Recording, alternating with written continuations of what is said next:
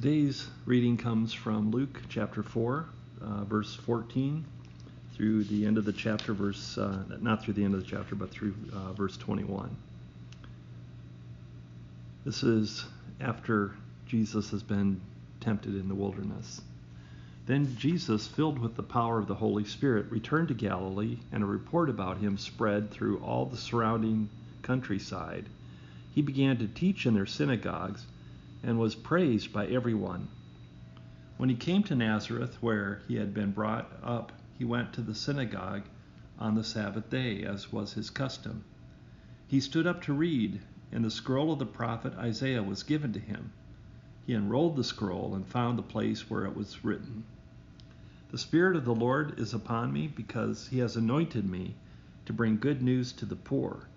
He has sent me to proclaim release to the captives and recovery of sight to the blind, to let the oppressed go free, and to proclaim the year of the Lord's favor." And he rolled up the scroll, gave it back to the attendant, and sat down. The eyes of all in the synagogue were fixed on him. Then he began to say to them, "Today the scripture has been fulfilled in your hearing." All spoke well of him, and they were amazed at the gracious words that came from his mouth. Our reading today is of Jesus in his hometown synagogue or temple, place of worship. And one of the things that you notice right away is that, as in Luke's earlier chapters, the Holy Spirit is still very active and involved here. It is the power of the Holy Spirit that is directing Jesus, and it is the power of the Holy Spirit that is empowering him in his ministry as the preacher and teacher as he goes to Galilee. The reports of his teaching are positive throughout the synagogues. He has been teaching, and word has spread throughout this region of Galilee. He is being praised by everyone for what he says. When he comes to Nazareth, he goes into the synagogue in which he had been brought up. It was the Sabbath, and so he stood up to read, and the scroll of the prophet Isaiah is handed to him. As he unrolls the scroll, he finds this quote, and it is in verses 18 and 19 of Luke 4. "The Spirit of the Lord is upon me, because he has anointed me to bring good news to the poor. He has sent me to proclaim release to the captives and recovery of sight to the blind, to let the oppressed go free, and to proclaim the year of the Lord's favor."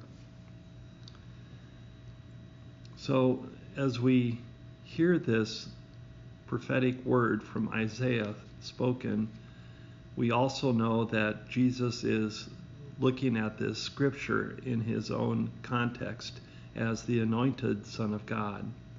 The Spirit of the Lord here is the Holy Spirit, and because he has anointed me, that phrase from Isaiah is to be understood quite literally as a reference to Jesus' own baptism when the Holy Spirit descended upon him.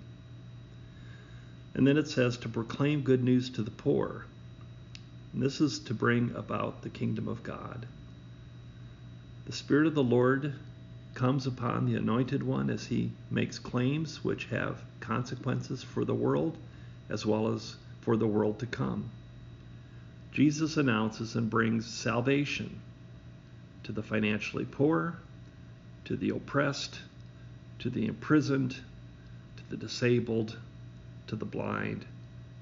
And when Jesus promises the release of the captives, when he promises the recovery of sight to the blind and liberty to those who are oppressed, these are not only important promises that he is making, but dangerous ones.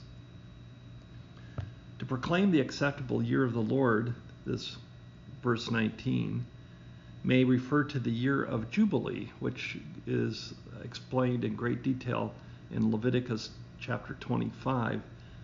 This was a time, the Jubilee year was a time of restitution and restoration for Israel It is when their debts were to be forgiven. If you had been lingering in debt, if you had been an indentured servant, those debts were forgiven. You were set free.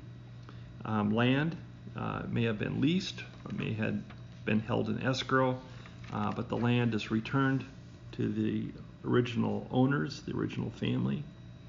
And this happened, it was supposed to happen on the 50th year, every 50 years.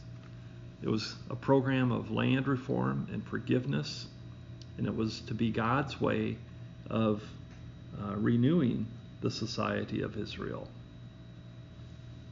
Yet this program of God's reign remained an image, a hope, rather than a practice. The vision of divine justice required a restitution of resources and assets, which challenged private ownership rights. And so, hence it is something that continued to be a hope, not a reality.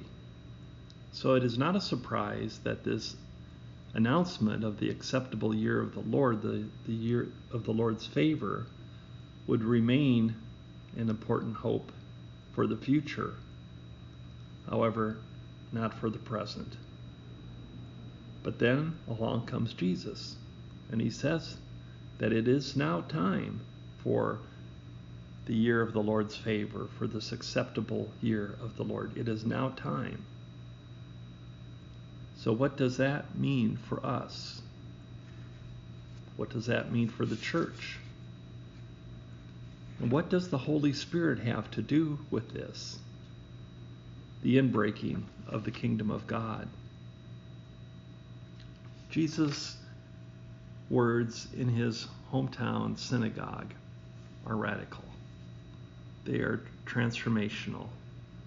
He is announcing that God's reign will turn the rule of the world, the earthly rule of the world, upside down. Are we ready for that? And if so, what does it look like? God bless your reflection on these questions and on this devotional, and God bless your day.